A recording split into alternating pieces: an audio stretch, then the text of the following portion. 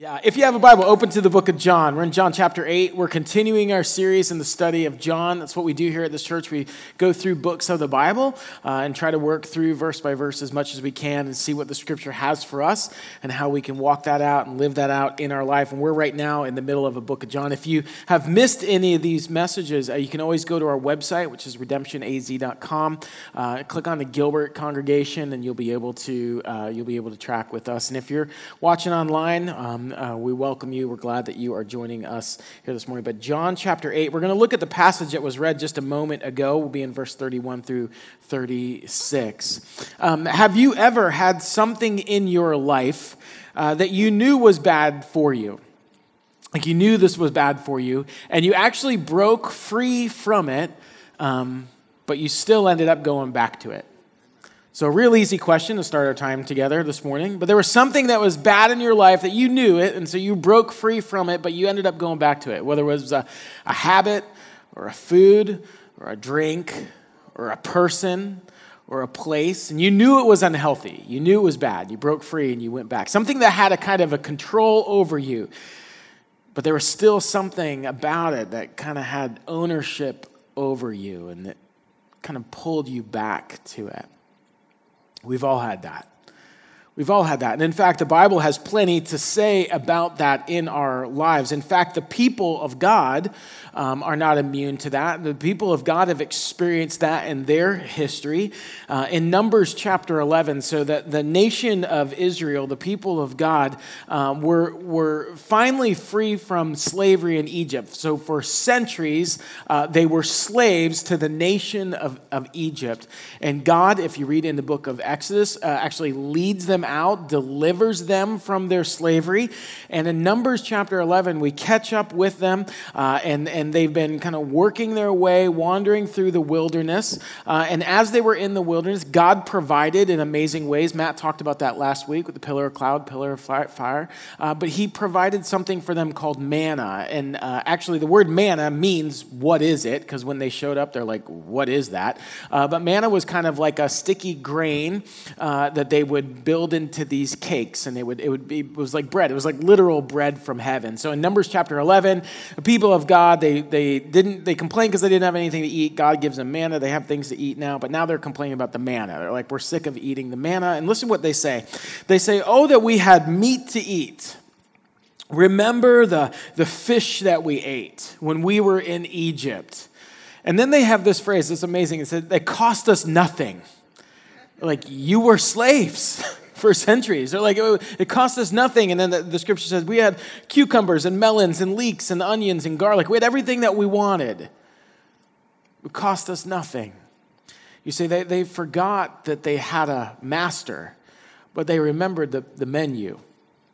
Actually, if you read that story in Numbers 11, it's pretty fascinating because they complain so much that they don't have any meat to eat that God sends all these quail, and they eat all these quail, and God says, I'm going to give you so much meat, you're going to choke on it and make yourself sick.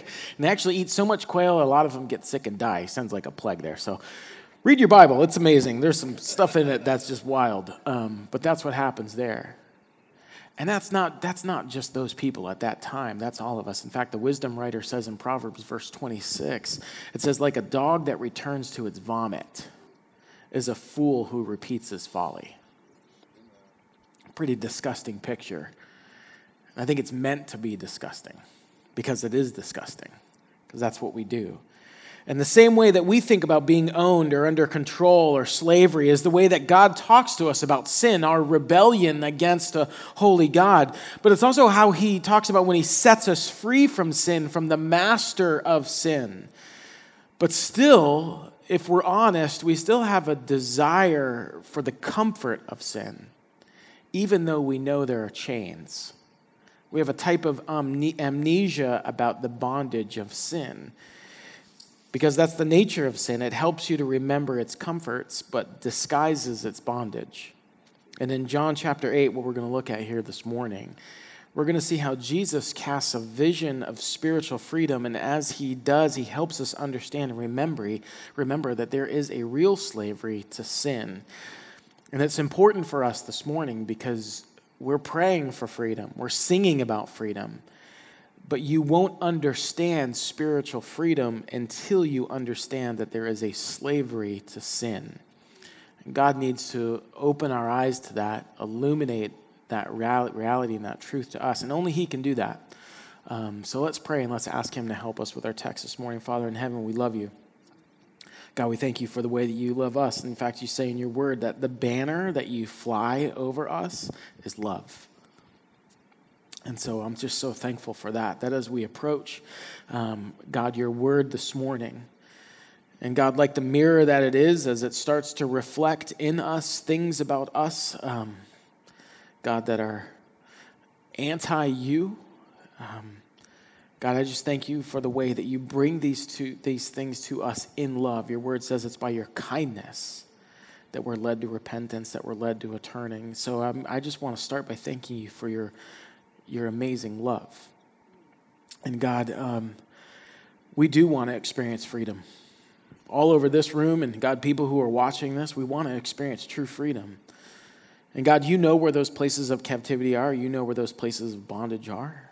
And so, God, I'm asking You right now to just specifically speak and intervene and work in those places, God, in a powerful way like only You can. God, freedom does not come through me or any ability or talent or anything that I might have. We just read that it's only the Son that sets us free. And Your word tells us that where Your Spirit is, there's freedom. So Holy Spirit, would You come? And would You work in freedom and in power in this very moment? I want to invite you, if you're listening, just to pray. Just pray that very specific prayer, that God today might bring freedom to a particular area of your life, or God would bring freedom to your whole life. And that only comes by a work of the Spirit. So would you just pray that the Holy Spirit would come? Just pray that God would bring freedom.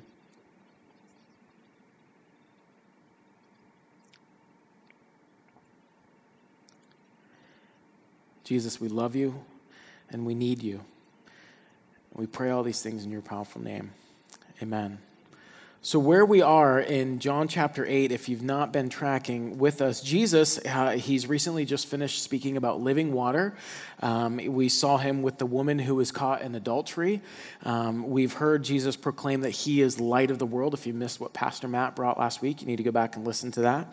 And He's in the midst of these people. So surrounding Jesus, there's groups of people who they're really trying to lean in and listen to Him teach. They want to know what He's all about. But then there's this also group of Pharisees or religious leaders who they're against Jesus. So they're looking for a way that they can have Him arrested and ultimately have Him killed. And so in the middle of that group of people, listen to what Jesus says. He says, to the Jews who had believed Him, Jesus said, if you hold to my teaching, you really are my disciples. Then you will know the truth, and the truth will set you free. So in the middle of this group of people that Jesus is arresting, what John's trying to show us here is that He's addressing not only those who have recently believed in Him or into Him, but also, and really more emphatically, those who have previously believed or previously followed, but are now wavering. And some of those people are not just wavering, they're actually trying to position themselves for how they can have a counter attack on the person of Jesus. And He says, if you're truly my disciples, if you're really my follower, really my disciples, and He has to have that clarifying statement there, because if you remember back to John chapter 6, after Jesus had fed the people with the bread and the fish, and then He says to them after that moment, because they come after some more bread, He says, look, if you eat my flesh and you drink my blood. And then the scripture says there's all kinds of people who just go away because they're like, no, man, we just are here for more bread. We ain't trying to eat you or drink your blood, Jesus. That's not what this is about. And the scripture says, it's really one of the saddest passages, is that many walked away, many fell away. In John chapter 6, it says they turned back and no longer followed Him. Because Jesus gave them a really hard teaching to deal with. He gave them something that caused tension within them. And what Jesus has to clarify here is that the disciple or the follower is not just simply the one who calls himself the disciple, or not just simply the one who calls himself the follower. It's the one who's still following the teacher. It's the one who continues to follow. Tom Schrader, who was the founding pastor, he would always talk to us young guys, because there was a lot of conversation in the church world about leadership. And he'd say, I'll tell you how you know who's a leader. They have someone who's actually following them.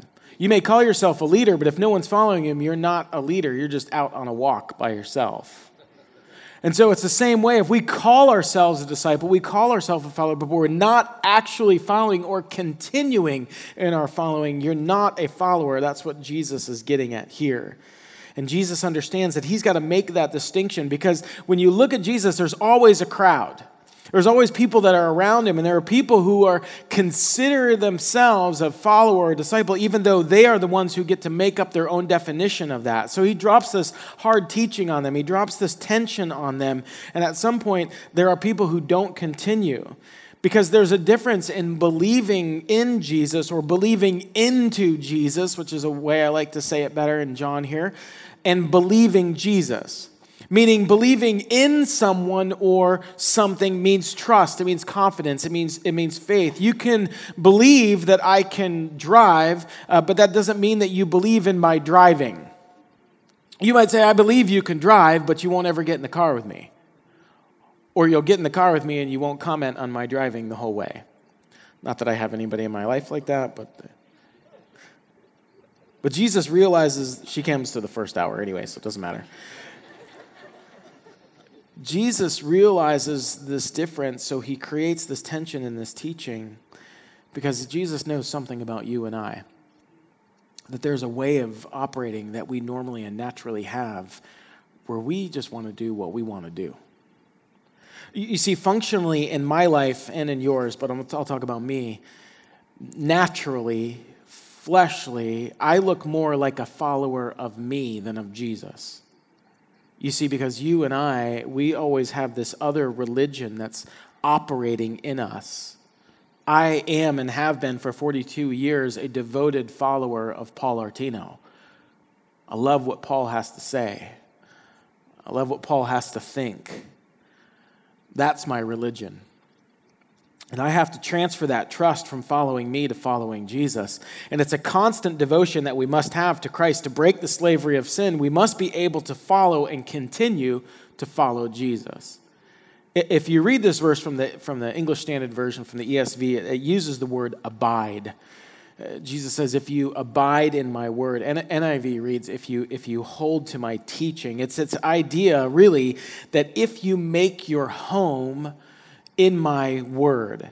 That's the idea of the original language in the Greek. It would be to dwell. Like if you dwell in Christ's word as you do in your home, where it's your center, it's your place of rest, it's your place of refuge, it's the place that you go to. If you make your home in God's word, he's saying that's what it is to follow, to abide. And Jesus here, he's presenting a challenge, but it's such a gracious promise. It's a if-then statement. If you will make your home in my word, then you are really my followers. You're truly my followers. And it's not legalism. Jesus is not instituting Bible study as a new law. Of course, studying the scriptures is not a sin, but Jesus is inviting us into something deeper. It's this gracious invitation. He's inviting us into a faith and an obedience that flows out of the Word of God. He's not just saying, study me, although studying someone that you love is a great way to grow in your devotion and in your adoration for that person. But he's not just simply saying, study me. He's saying, follow me. Believe into me.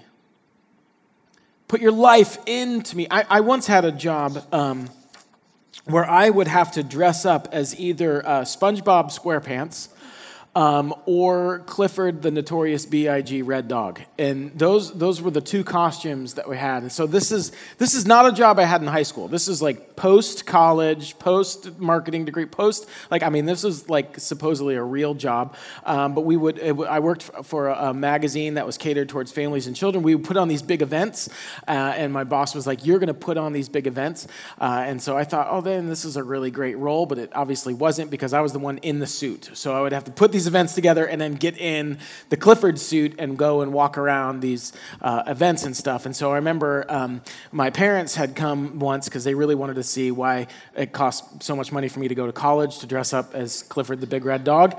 And so they showed up to one of these events. And now both of these costumes, they had huge grins on them because a frown would be creepy. But they had these big grins, and in the place of where the grin was, because the head was like huge on Clifford, it was a big mesh smile, so I could kind of see through. So that was how I saw through the big smile of Clifford the Red Dog. So I'm walking around. My parents are at this event. My dad comes out to me, gets super close, comes right up to the mesh kind of smile, and he looks inside, and he says to me, he's like, son, you don't have to smile so big inside that costume. They can't really see you. But what I did when I put on the Clifford suit, I became Clifford. Okay. And so Clifford's smiling big. So I'm in there grinning, cheesing, as the kids say. Big old smile. And when I stepped into Clifford, I walked around the world and I showed up in places like I was Clifford, the Big Red Dog. And Jesus is saying, look, put on my word. Step into my word so that when you live in the world, you live into my word in that word, and that's how you show up in the world.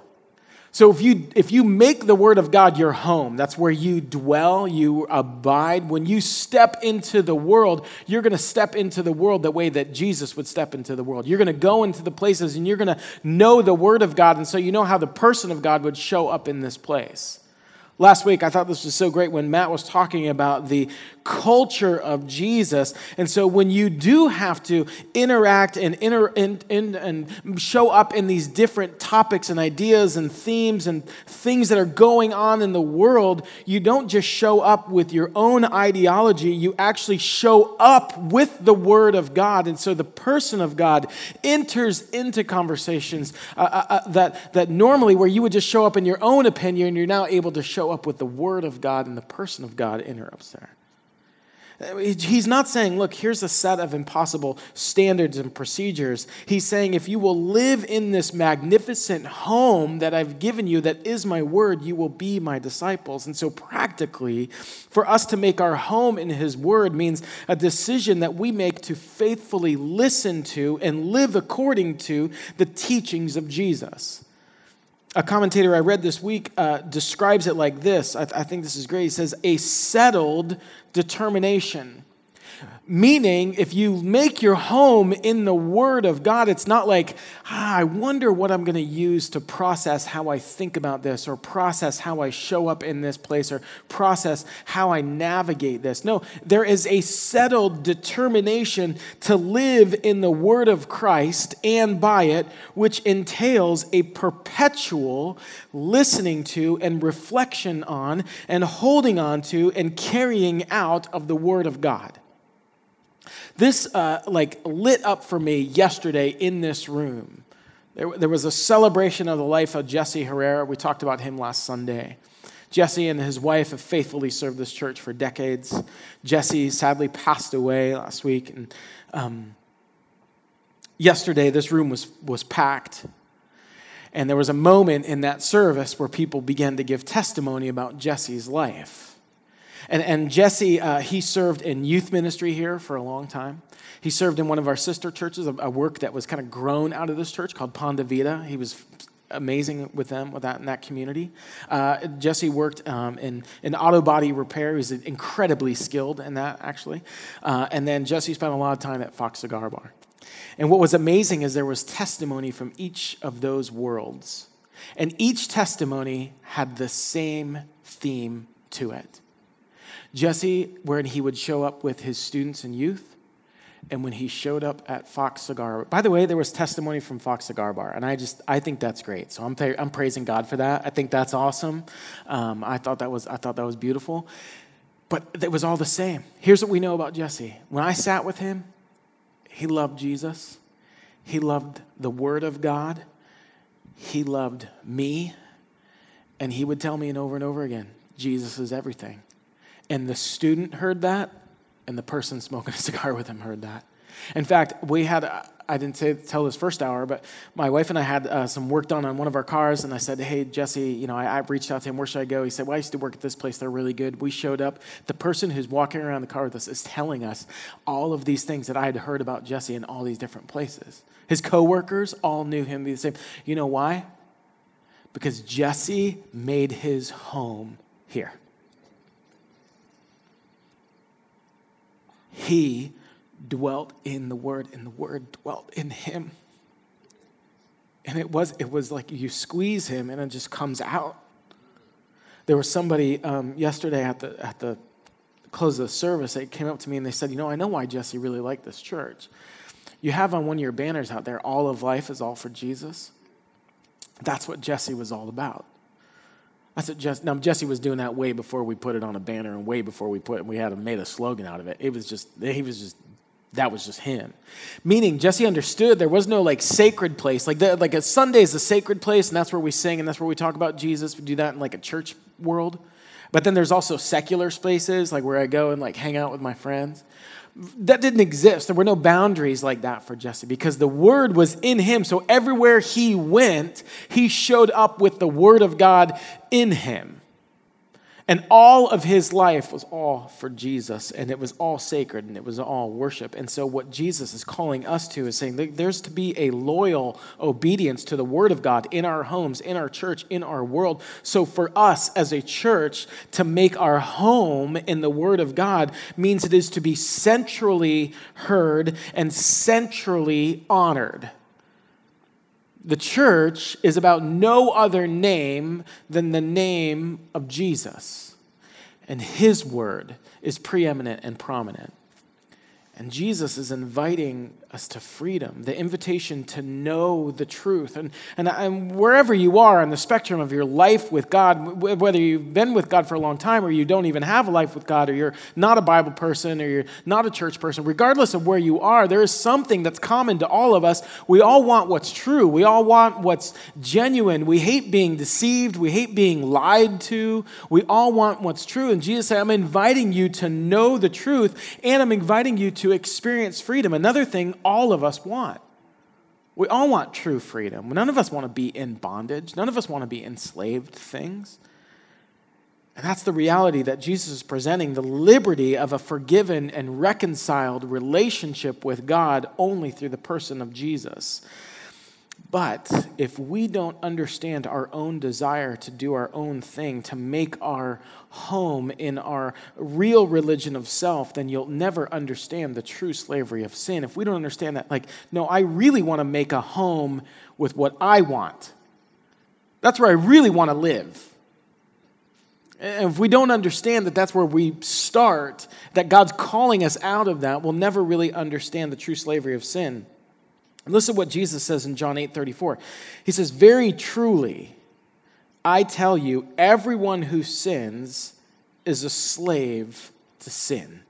Now look at what he says there. Everyone. He's not just talking about disciples or pastors or leaders or church people. He's saying any and everyone who practices sin is a slave to sin. Now, he's not talking about committing single isolated acts of sin, but those who make a life of sin. We can use John to clarify John. John writes another letter in 1 John. Listen to what he says in 1 John chapter 3. He says, everyone who sins breaks the law. In fact, sin is lawlessness. But you know that he appeared so that he might take away our sins. He's speaking of Jesus. And in him is no sin. No one who lives in him keeps on sinning. No one who continues to sin has either seen him or known him. Dear children, do not let anyone lead you astray. The one who does what is right is righteous, just as he is righteous. The one who does what is sinful is of the devil, because the devil has been sinning from the beginning. And the reason the Son of God appeared was to destroy the devil's work. No one who's born of God will continue to sin because God's seed remains in them. They cannot go on sinning because they've been born of God. This is how we know who the children of God are and who the children of the devil are. Anyone who does not do what is right is not God's child, nor is anyone who does not love their brother and sister. Now, he's not saying that every person who sins is not a servant of God, because God would have no servants. He's saying the person who makes sin, that choice of sin, their way of life, or who prefers the way of wickedness over holiness, who prefers a life of sin. What he's saying is that everyone who continues in sin, the same way that a disciple continues in following, as a slave to sin, or continues in sin. And Jesus is saying, I'm offering liberation from that captivity. I'm bringing freedom from that bondage. Because every sin has slavery in it, captivity in it. It has mastery over you. It has chains to it. The chains of, well, I only want to do what I want to do. Or I want to only do what I feel like doing. And Jesus is saying, those are chains, and only I can break those chains. There's a guy named James. He's actually the brother of Jesus. So if you can imagine that life, growing up with Jesus as your brother. And James actually has a pretty radical moment where he comes around to saying Jesus is actually who he says he is.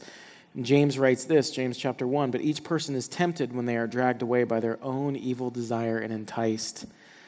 And then now listen to the kind of the life cycle of what sin is. He says this, then after desire has conceived, it gives birth to sin, to rebellion, and sin, when it's full grown, gives birth to death. And that picture of death is a cutting off, the separation from God. It's living only for myself. It's essentially life apart from God. And James says that whole process starts with desire, because sin has this gradual descent. It's the small concessions to do what I want to do. It's the small compromises for temporary pleasure that leads to long-term bondage. Because it feels good at the start. I mean, no one would ever have to preach on sin if it didn't feel good at least to start. And that desire to do what we want, when we want, how we want it, and we put ourselves in environments and relationships that actually reinforce that way of thinking. That's how we remain in sin. There are all these small steps of indifference, of a spiritual casualness, of rationalizing and deflecting and dismissing and excusing, all these little small steps that lead us to slavery, that lead us to death, James says. I've heard sin described as an iceberg, meaning that what you see on the surface is really only a small bit of what lives underneath. And we live, most of us, with lives that are hidden, which means that most of us, we live with a kind of silent slavery. We live in a kind of secret destruction. And even though you're here and you know the songs and you know when to raise your hand and you know how to navigate and how to show up in a place like this, underwater there's this whole other religion to self. And for some of us, the slavery and the chains have actually become comfortable. You're so used to them because sin lets you do what you want. Galatians 6 says that if we walk in the Spirit, we'll not gratify the desires of the flesh. So what's Paul telling us in Galatians?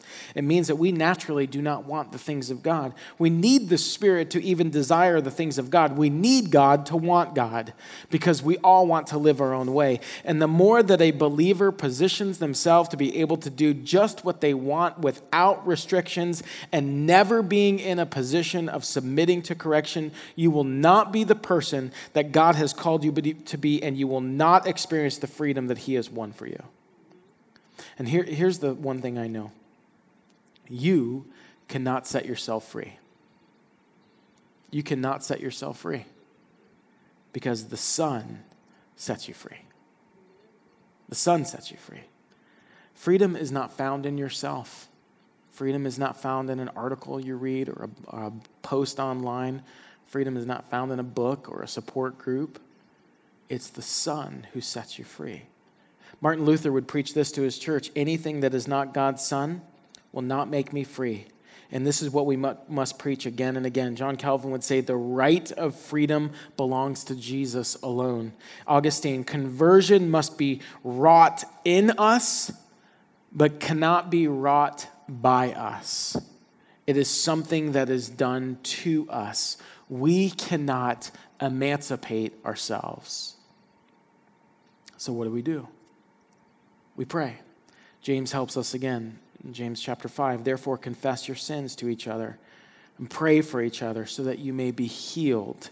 The prayer of a righteous person is powerful and effective. And what James there is saying is like the first part there is this, tell someone that you're sinning, but the rest is all about prayer. Being free from sin, and this is really the challenge. This is why for many of us it doesn't happen, because your sin must first be exposed. And that's the thing that none of us want. If you go back to the garden, if you go back to the very first rebellion against the law of God, where does God find Adam and Eve? Hiding. And we've been hiding ever since. We don't want the exposure, but the Bible doesn't say the only goal is confession. What James is actually driving here to is corporate prayer. The goal is to get somebody to pray alongside of you so that you can live in the freedom of Christ. I've been a Christian for a while, and if you've been a Christian for a length of time, you've probably encountered an accountability group or an accountability partner. And there's a lot of great things that can happen in those relationships. And one of the problems is that so often those relationships just kind of terminate, or they just end in sympathy, meaning it ends in understanding. Or, I feel bad along with you, but sympathy won't heal you. Sympathy doesn't end slavery. I've had a couple back surgeries, and I've actually had my hip replaced, so I got issues. But in those moments, in both of those times, I had to have x-rays and I've had to have MRIs. And those x-rays and those MRIs have exposed things in my body that were broken, things that needed real help, things that really needed to be dealt with. Now, if I were to take those x-rays and take those MRIs to a doctor or to a surgeon, and they would look at those films and they could see very clearly something in my life that was completely misaligned or out of whack or something that needed radical intervention, and they just said to me, they're like, you know what? I've had a backache before. I understand. I'm really sorry for you. I feel really bad. I know exactly what it is. I know what you're going through. I'm really sorry. But that's it. No, I'd say, listen, I appreciate that.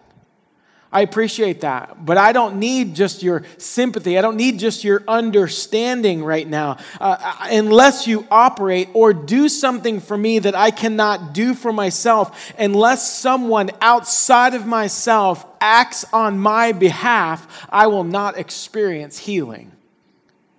I need power to transform. I don't just need your good wishes or your good insight. I need healing. Sin is a sickness that needs healing. It needs exposure, and it needs prayer.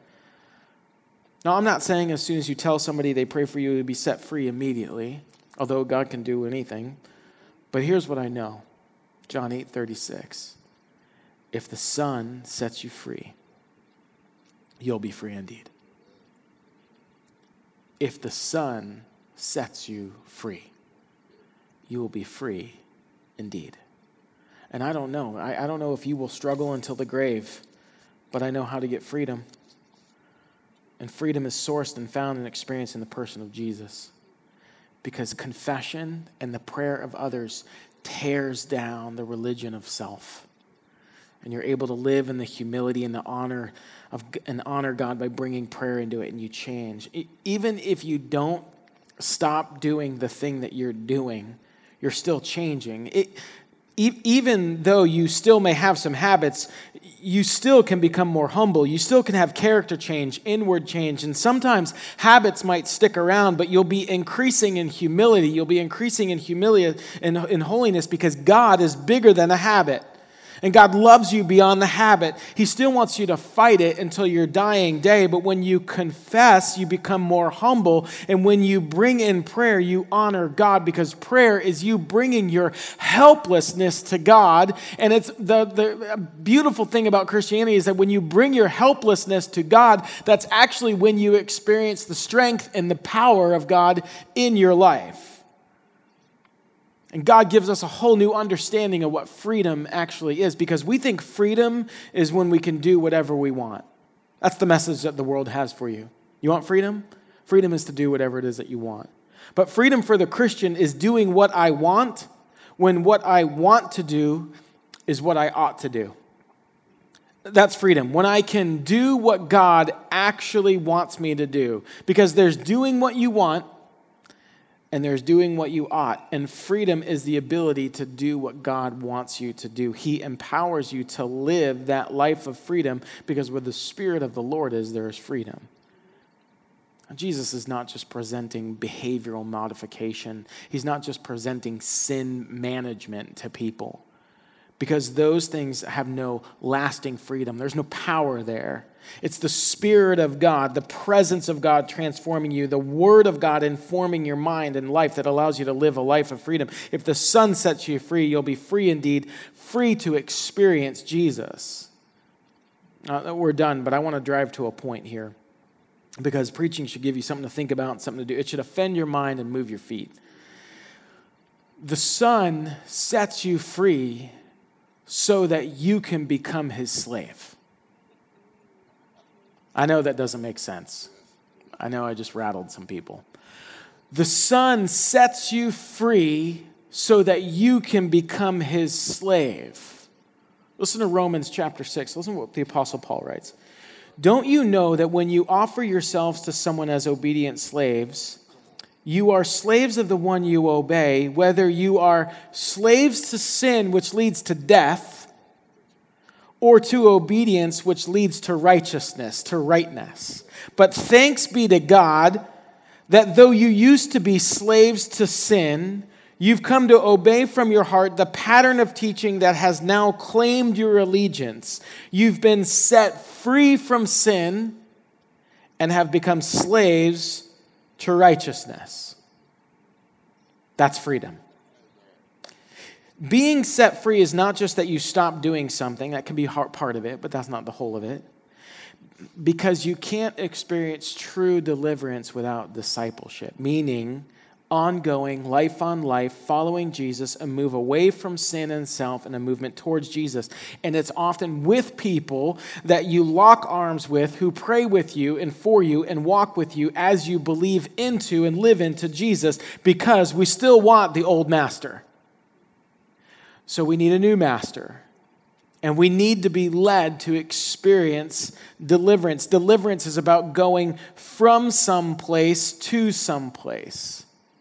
The place of our deliverance, of our freedom, is to love the Lord God with all your heart, mind, and soul and strength, and to love your neighbor as yourself. That's the goal. That's the place that God's taking you to. When I order something on Amazon, I don't know how you feel about Amazon, but when I order something on Amazon, I get confirmation along the way, purchase confirmed, shipped from the warehouse, 10 more stops, 5 more stops, 1 more stop, picture of it on my doorstep. Now, at one point, was my item or my order delivered? When it was shipped? No, when it was in my possession.